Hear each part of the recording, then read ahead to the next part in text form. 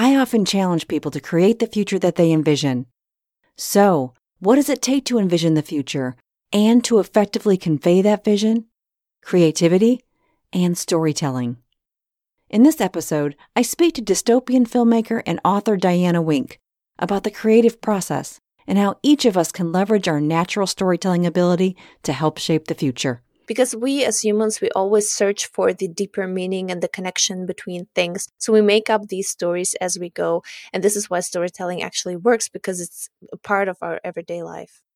Diana Wink describes herself as a mountain child from the depths of Middle Asia, striving to kidnap her readers into make-believe worlds in her dystopian novels on dfwink.com.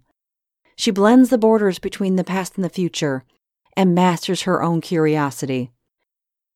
Ready to dive into your own curiosity and leverage your own natural storytelling ability to help shape the future? Let's discuss. I'm Rebecca Scott, and this is Humans Now and Then.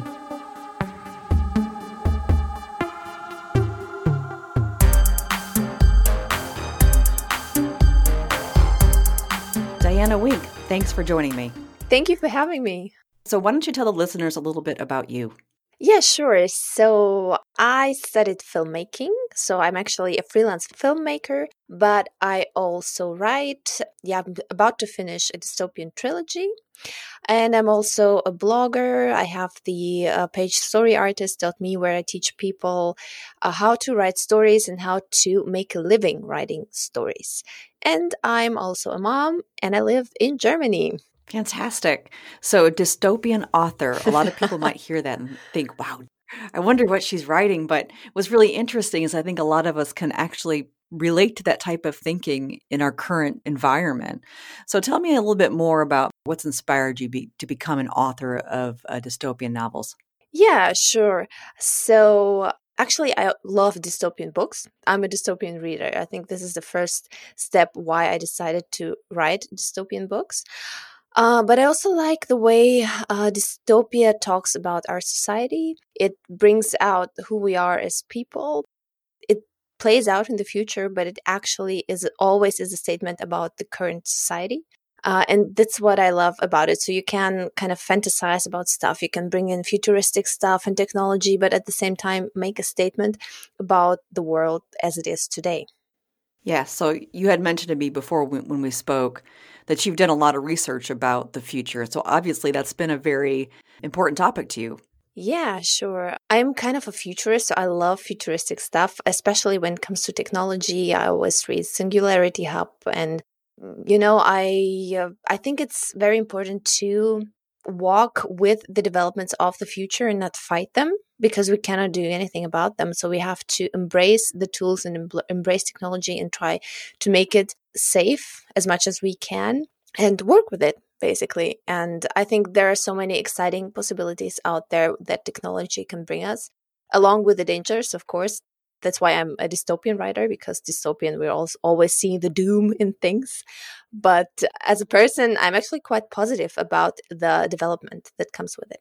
So yeah, let's go there. So what makes you optimistic about the future?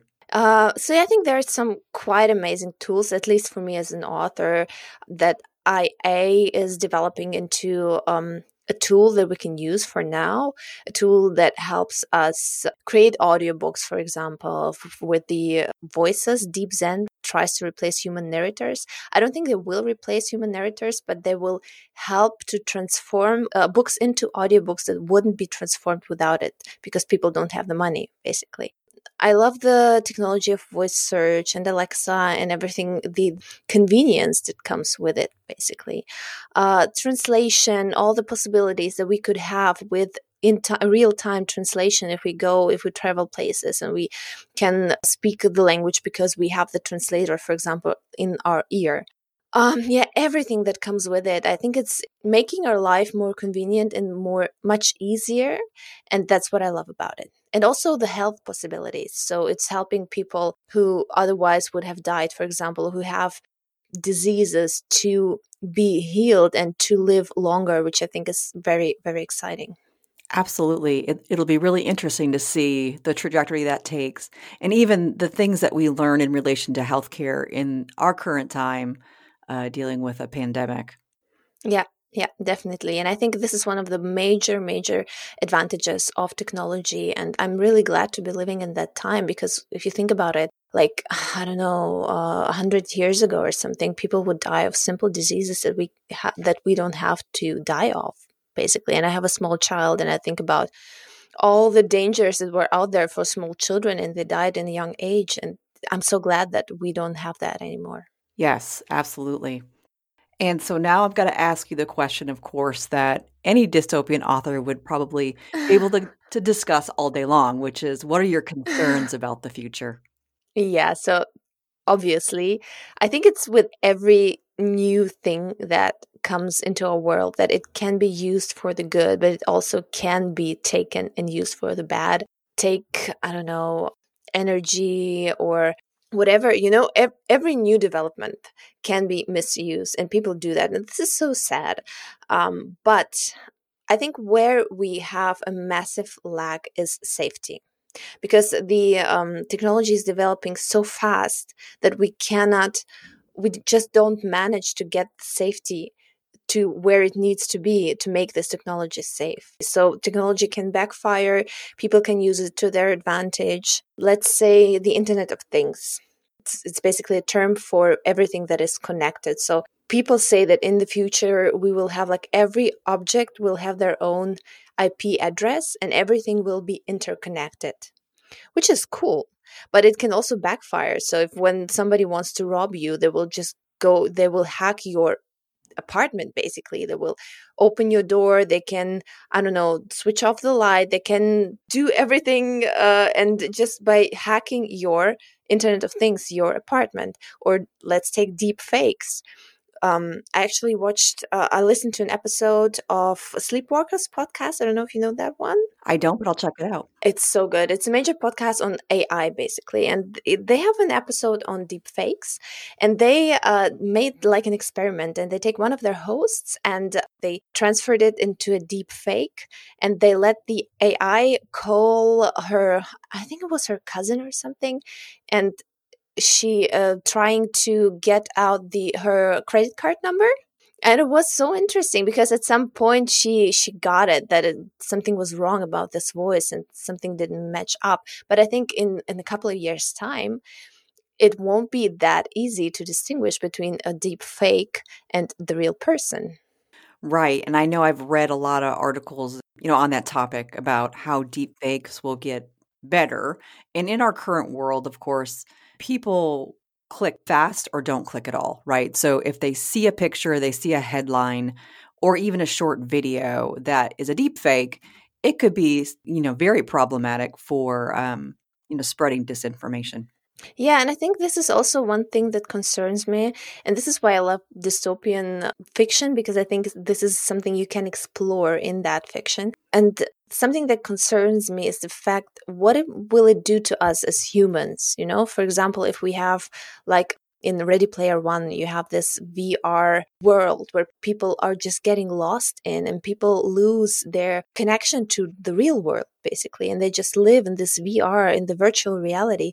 And, all of these things, I look at my child and I think, okay, how there are things out there that I was never faced with as a child. And this is something that actually worries me. What will it do to us as humans? What will it do to our humanity, basically? Right. Absolutely. So you had mentioned before about the pros and cons, let's say, of the Internet of Things. Yeah.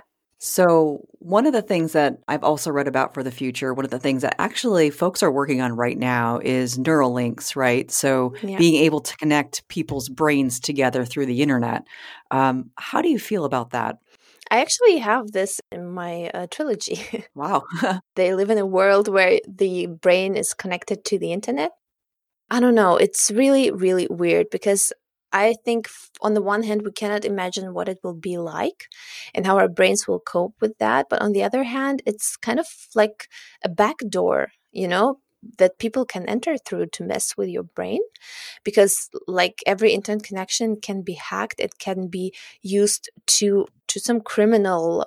And I think this is where it becomes quite dangerous, actually. And I don't know if I would like my brain, or I don't know, any part of my body, anything that's biological to be connected to the internet. Yeah, I've had the same thought. I think there probably are some valid applications. So, for instance, people who have neurological conditions. Yeah. Potentially, it could be, could open up new treatments for folks that have those types of disorders. But when I read about people potentially using this type of technology to enhance their own cognition or to be able to connect with other people and have kind of like telepathy type communications, I don't know if I'm comfortable with that. And I'm not sure that's what we're made for. Yeah, true. I don't know. On the other hand, I'm very sure that the future that we will have in like 10 years' time or 20 years' time, we cannot even imagine what it will be like. Because when I look at my grandparents who lived like in a small village and they haven't seen what a computer even looks like, and now we live in this world where everyone has their mobile phone and smartphone computers and internet is everywhere. I don't think that when they were young and lived in this village, they even imagined what the world would be like for their grandkids. So yeah, I don't think we can even imagine what's going to happen. And this excites me, but it also scares me. Right. Absolutely. So let me ask you this. As we've talked a little bit about your kind of concerns and some of the things that have influenced your work. As a parent, what are the things you think about for your child for the future? Yeah, I don't know. I'm a bit scared about what it will do to her as a person. I know that mobile phones and tablets are not very good for the development of the brain, for especially for the attention span. That's what I read, at least. So that, like, if kids are always in the mobile phone and clicking, that they have a very limited attention span. So I try to get her away from technology as much as possible. But I also already see that it's not possible to have it out of her life, like, completely. It's just not, because we're consuming it. We have our phones, it's part of our lives.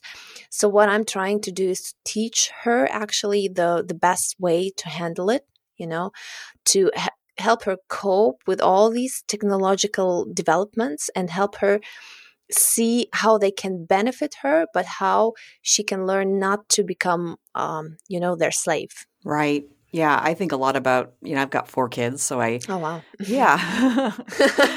Keep me busy. Yeah, I believe that. But yeah, I think a lot about the impact of technology on their development, but also on the experience that they have in the world. I think it's really interesting at this point in time where that's their point of connection with their friends, for instance. And so they're not seeing their friends in person right now. And I believe that they're having a hard time adjusting to that and have mentioned to me, maybe for the first time that I can remember, that they are experiencing a lot of loneliness. And that's a tough one to process, just simply because of this point in time that we're in today. Yeah, I think that's true, that people, especially with the pandemic we have now, people are getting even more lonely. And this is very sad. And when I look at the teenagers, for example, I see that some of them at least, they're unable to connect on the human level because they're so used to being in their phone and texting, and they can't have a normal conversation. And it's actually, I think there was an experiment that was made that those kids, they lose the ability to read like human faces or human signals. And this is why it's so tough for them to have a normal conversation, basically. Right. And there's, so Sherry Turkle wrote a really good book called Reclaiming Conversation. And in that book, she discusses that problem, how kids or younger folks are starting to lose that ability to effectively communicate with one another simply because of technology. So using texting, for instance, to replace conversation, and also finding creative ways to avoid conflict by using technology. Yeah. And I think this is where we as parents come in, basically, because nobody else is going to teach them that. They have to learn from us how to handle this technology, how to have a proper conversation, how to communicate, and so on. This is where our role as parents is very crucial. Right. Absolutely. So I should probably circle back to the pandemic, because you would think this would be the beginning of a dystopian novel that we're living today. Yeah, definitely. Definitely gives me some stuff to pull from, for my next novel. Yeah. So, let me ask you that. So if you were to write a dystopian novel that starts with the story we've lived so far, where do you feel that story would end? Oh, this is difficult. I don't know. Because of course, when I write fiction, there's a lot of drama and everything's over the top because it has to be. We want entertainment. We don't want the real life. But I don't know. It's so hard to tell. But I like my books, my previous books. They very in depth. I go into how government is influencing our lives, and I live in Germany, but I actually come from the former Soviet Union. And so part of my ancestors, they lived in the dictatorship in the Soviet Union, and part of them lived in Germany when there was a Second World War and so on. So I know a lot of stuff about dictatorships and how all of this worked because for once it's my my ancestors, and on the other hand, I'm interested in that. Yeah, and it scares me a little bit because I feel like, I don't know, in this time, I feel like I'm disempowered. You know what I mean? Yes. I cannot choose. I cannot decide what I want to do about this pandemic. I have to obey the rules, basically. And this is what makes me feel disempowered. And I don't know, and all of this information and mixed information, misinformation to some parts, and you hear that, you hear this, and you don't know what to make of it, and many, many things just make no sense. And yeah, I feel like I, for the first time, I start to understand these dynamics of how a dictatorship can be built very slowly. I'm not saying this is going to be a dictatorship. No, I don't think it will because we lived through that. But I feel like this is how it started, like, I don't know, 40, 50 years ago. Yeah. It was interesting because I kind of caught little glimpses of your creative process, which is cool. So one of the things that I kind of caught on and kind of tied back to futurist thinking is that I'm assuming that when you write, you do, of course, consider, a dramatic ending or storyline to be able to pull people into a compelling story. But that is one kind of option that you think about in a projection. What's a possibility that could happen, which is really what, futurists do when you think about foresight, because nobody can predict the future. But we can look ahead and make potential projections on some of the things that could happen. And I think it's really interesting is going to those extremes and the type of writing that you do really does start opening up possibilities for people beyond what they might read, beyond what might be the obvious, and really thinking about what could really happen if we go down this path. It's not necessarily going to end in the worst case scenario, but it does help open those possibilities for people when they think about the future. Yeah, I think that's at least what I do in fiction, but I think that's what many fiction writers do, especially sci-fi writers and dystopian writers. We take as much information as we can. So I'm somebody who's doing a lot of research. So I look at all the facts, and I also do research in history, in futuristic predictions, in science, and so on. And then I take all of this information and I think about, okay, what's the most interesting world I can make of it? Where can I find the most dramatic point? And also I try to find something that I feel that is close to my heart, Yeah, and that's where I try to move the story. And of course, we always go to the extremes because it's exciting, it's interesting. We don't want to read fiction that is, where nothing happens, basically. Yes. But on the other hand, yeah, these extremes, they show us who in these situations and where we have the characters and we make them make tough decisions. It shows us as readers who we could be or who we are as humans, basically. Right. Absolutely. So let's talk about the creative process a little bit. And I know that you work with people to help them through their creative process, right? To help them become writers or maybe open up those kind of creative floodgates, I suppose. Is that right? Yeah, it's true. So on my website and also like in real life, I do coach people and help them with courses and blog articles and so on to learn the craft of storytelling and also learn how to incorporate your writing into your daily life, and also go beyond that if people want to, and publish the work, make a living from the work, and so on. So the whole process that I actually am doing myself as a fiction writer, I try to document it, and I try to write down the lessons I learned to help those who come behind me, to help them not make the same mistakes, basically, and get there faster. So, if we've got listeners listening to us discuss potential futures, and maybe they have ideas, maybe they want to get involved in helping to shape the future, what advice would you give them in relation to taking that thought they have and putting it into a compelling story in order to make a difference in the world? Yeah, I think the biggest problem is when people, I think there was like a survey made, and they found out that about 90% of people want to write a book, but actually nearly nobody does write it. Actually, everybody dreams about it. And I think the problem is that we always saying, I will write it someday. Someday I will write this book, or I will write this article, or whatever. But we never actually do it because we think we have no time. So I think the first step is to actually accept writing as a lifestyle. It's not something where you just sit down in this one glorious night and you write down the bestseller of your life. This never happens. It's hard work, and it's work that is done over the years, and the best time is to start right now. So don't postpone it. Accept it as a lifestyle, and just integrate it into your daily life. You don't have to write for a long period of time. You don't have to have hours of free time to sit down and write. You can actually write in 15 minutes, 30 minutes a day. Just get up early in the morning for 15 minutes or 30 minutes earlier, or just take this time in the evening, for example, or whatever. You can squeeze it into your daily life.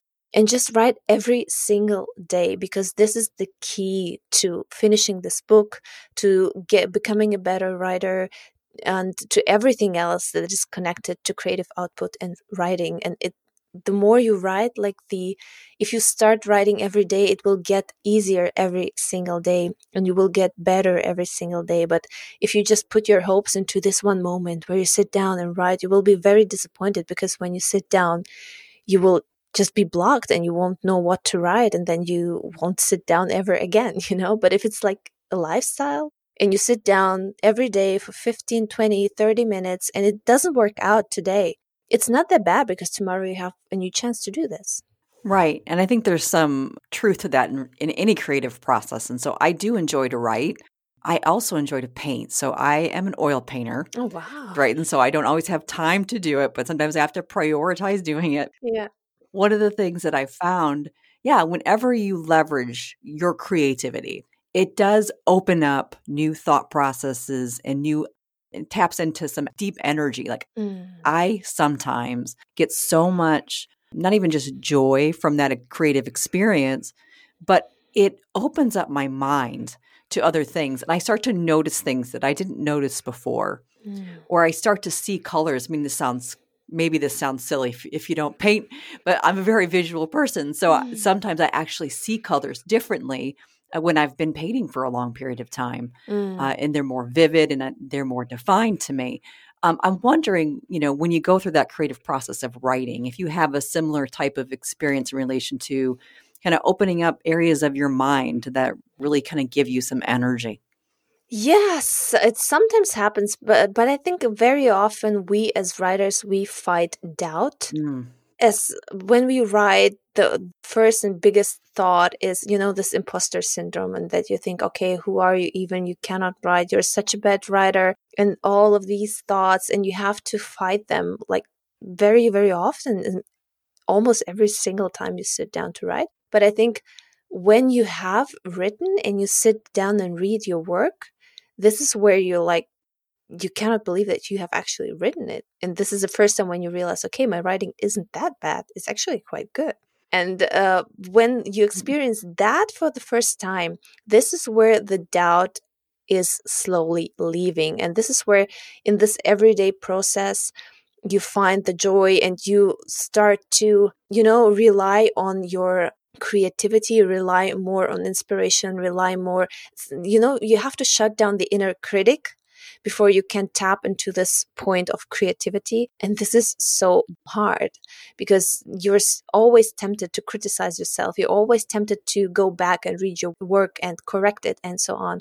So I think it takes experience, and it takes you have to figure out this process for yourself to some point and understand what is also the point where you're most creative. For example, some people love to write in cafes. Some people love to write in some secluded space where nobody is there to distract them. Some people go on ship cruises and write their novel there. Some people like to write with music. Some people like to write with, nature sounds. And some people light a candle or use aromatherapy to be creative. Like we have this famous writer in Germany, Friedrich Schiller. And it is sad that he always wrote to the odor of rotting peaches. Interesting. Which is so strange. Yeah, but he had this odor, and it was like a trigger to him. So when he smelled it, he was always inspired. Wow. But, yeah, there are other writers. They're very peculiar. Like Victor Hugo, he wrote naked. Because he didn't want to be tempted to go out. So he gave his clothes to his servant, and he wrote naked until he was finished so that he wouldn't get up and go out and do something else. So yeah, very peculiar stuff. And I think we as writers have to find this process. What's the best for us? Where are we the most creative? And then leverage this process. Wow, that's interesting. Wow, yeah, thank you for sharing that. I've had to find ways, like even just when I paint, to isolate myself and make sure I can focus, because usually it's mom, or mom, can I paint with you? Which means I'm not painting anymore. Now I'm helping them paint. But I do love to paint with my kids too. Don't get me wrong. And it is getting started usually the biggest challenge people have when they come to you for help. I think it's different for everybody. So every writer have like their pitfall. All of them are different. Like for me, I don't like the first draft. It's so difficult for me, but I love outlining. I love this first idea process where I just get the idea and I do my research and I collect all of this information and outline the story. I love that, and I also love the editing process. But the first draft is like, it's the worst thing that can happen to me, and I just have to power through it. But every writer is different. Some people find it difficult to do the editing. Some people just don't want to outline, or they find outlining very difficult. So they just start and go ahead with the first draft because they love it so much. So it's very, very different for everybody. Yeah, and it does take some level of courage and vulnerability to put your creative work out in the world. Oh, yeah, definitely. It takes courage and it takes vulnerability, as you said. But I think this is where it really gets exciting, because when you just write and nobody ever sees it, I see it like, a work without a spirit, without life. Because I think the moment we put it out there and we give it to our readers, this is the moment where the book comes to life, where the story becomes a living, breathing thing that doesn't belong to me anymore, but belongs to the readers, and they can interpret something out of it, and they can take something from it, and maybe it will help them in some way, and maybe it will inspire them in some way. This is where the story really becomes a living thing. And before that, for me, the work's just dead because it just lies in the corner and nobody sees it. So every piece of creativity and creative art, I think, to become living and to inspire others, it has to go out there into the world. Yeah, I love that. That's actually quite beautiful when you think about how we connect. And I can relate to that too, because I love to read, and I read all sorts of books. And so I actually read more probably nonfiction than fiction. But when I read a good fiction book, I definitely relate to what you're saying about feeling connected, or even just to some extent feeling like you're either an active observer in the story or a part of the story somehow. And those are the most powerful and compelling stories, because you feel it. You're not just reading a story and learning about a story. You're actually feeling something, feeling maybe a relation or like a a connection with the characters Mm. of the story, and understanding the peril or understanding the challenge or understanding the victories, that they might have in the story. So yeah, it can be a very powerful experience to read a very good fiction book. Yeah, and I think this is the power of storytelling, and this is why I'm so excited about it, because it's actually a language everybody speaks. And it's also something that is it's just, we're wired for storytelling. Basically, it's so deep down in our core that everybody can relate to a good story. And storytelling is always about emotions, always. It never or very rarely is about some information, like you said, about rational thinking. It's always about emotional connections. And this is why I love storytelling so much, because it can connect people in a way I think nothing else can. Right. And I think there's also something compelling about telling real stories or maybe stories about your own life in a way that can be compelling and create connection with other people and things that we can relate to or common experiences or, just simple empathy for one another. So, yeah, storytelling, super powerful. Yeah, and I think we tell ourselves stories all the time. We just don't realize it. Every single day when we get up, when we experience stuff, we constantly tell ourselves stories in our mind. We make them up for us. Because we as humans, we always search for the deeper meaning and the connection between things. So we make up these stories as we go. And this is why storytelling actually works, because it's a part of our everyday life. Absolutely. Boy, that could be a whole nother topic in itself, the stories that we tell ourselves. Yeah. Some of those are good stories. Some of those are fiction stories. Yes, true. A lot of them probably are fiction stories based on our own bias. But what's really interesting, though, is if you challenge yourself, what is the point of the story, right? What are we getting out of this? What are we learning? And if you think about your life and what you're experiencing as a story and what you take out of it, I think that's one very interesting way people can think about, again, if this were a dystopian novel we're living right now and we're watching the story unfold around us in very odd and unusual ways, Mm. we can start thinking about where would we want this story to end? Where would we want ourselves to be, or where would we want ourselves to go as characters in this story? And where might that lead us into the future? Yeah, so if you think about it in storytelling terms, you always have the hero of your story and you want him to change in some profound way so that he can reach his goal and become a better human. So if we think about it in these terms, we can because I think this whole thing that is around us, this pandemic, we cannot do anything about it as people. So we just listen to these news and we see all of this stuff, but we feel we're powerless about this. So what we can do is try to change something that we can change. So help other people change their characters, try to see ways how we can change, what, like you said, what we can learn from this experience and how we can become better people from that, and how we can just analyze ourselves. What are we doing right now? Are we just panicking? Are we becoming aggressive? And are we just very, very negative about this? And if we are, what can we change to become better, to grow from this crisis personally, instead of just being sad or lonely or depressed or angry with the situation, because we cannot do anything about it anyway. Right. We definitely can't do anything about the larger factors or the larger environment around us. But there's things that we can do within our own lives to learn from this experience, but also think about what we can do to change or shape the future. Yeah, so all of us, we have like a circle of influence, things we can change, like with our family, our neighbors, people around us. And this is where we can actually become better and where we can try to make a positive change.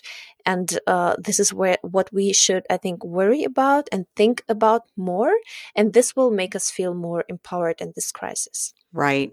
Yep. One of the things I always say is go on and go help shape the future. I really do want to encourage people to use their own kind of inspiration, their own strength, their own knowledge, their own skills to be able to help shape the future that they envision for themselves and for others, and not let people feel like they are, as I say, in a boat with no oars.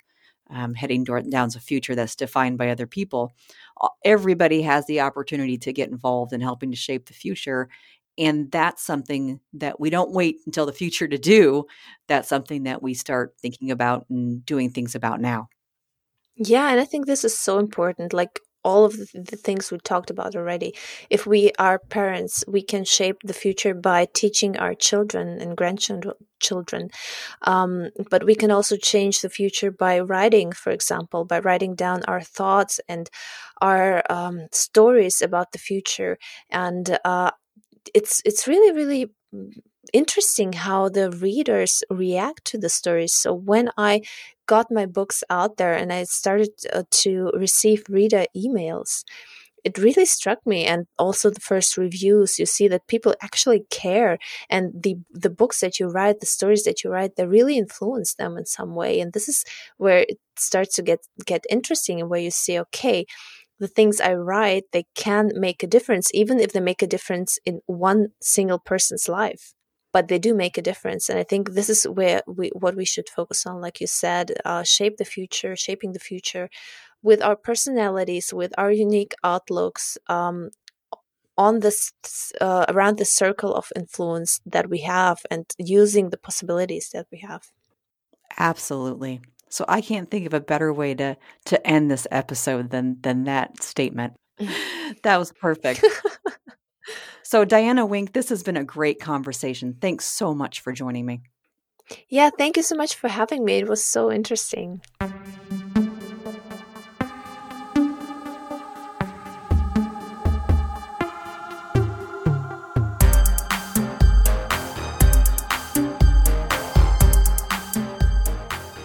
Opportunities abound to help shape a better future. And you have the ability to leverage your creativity and inner storytelling ability to do just that. Diana mentioned how her books take life when they are pushed out into the world, when the stories are no longer hers, but belong to the readers. Think about what you want to change, what compels you to action.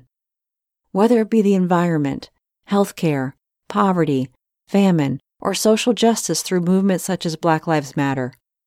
Your stories, and the emotional connection that you create through those stories, can help you connect to others in order to inspire real action. At the end of the day, creativity and storytelling help us build strong connections between us. Imagine the impact you can make through those connections. Imagine the impact we can all collectively make by working together. And now is the time. So go on. Go help shape the future. To learn more about the amazing work of Diana Wink, including how she can help you find your creative side, visit storyartist.me, where you can find her free ebook, 8 Things Successful Writers Do Every Day. Learn from Hemingway, Grisham, and George R.R. Martin. You can also find more information about her novels by visiting dfwink.com. That's dfwink.com. I am Rebecca Scott, and this has been Humans Now and Then. Hosted and produced by Rebecca Scott. Music by Ryan Sullivan, Rebecca Scott, and Victoria Scott. Credits and resources from this episode can be found in the episode notes at humansnowandthen.com. Thank you for listening.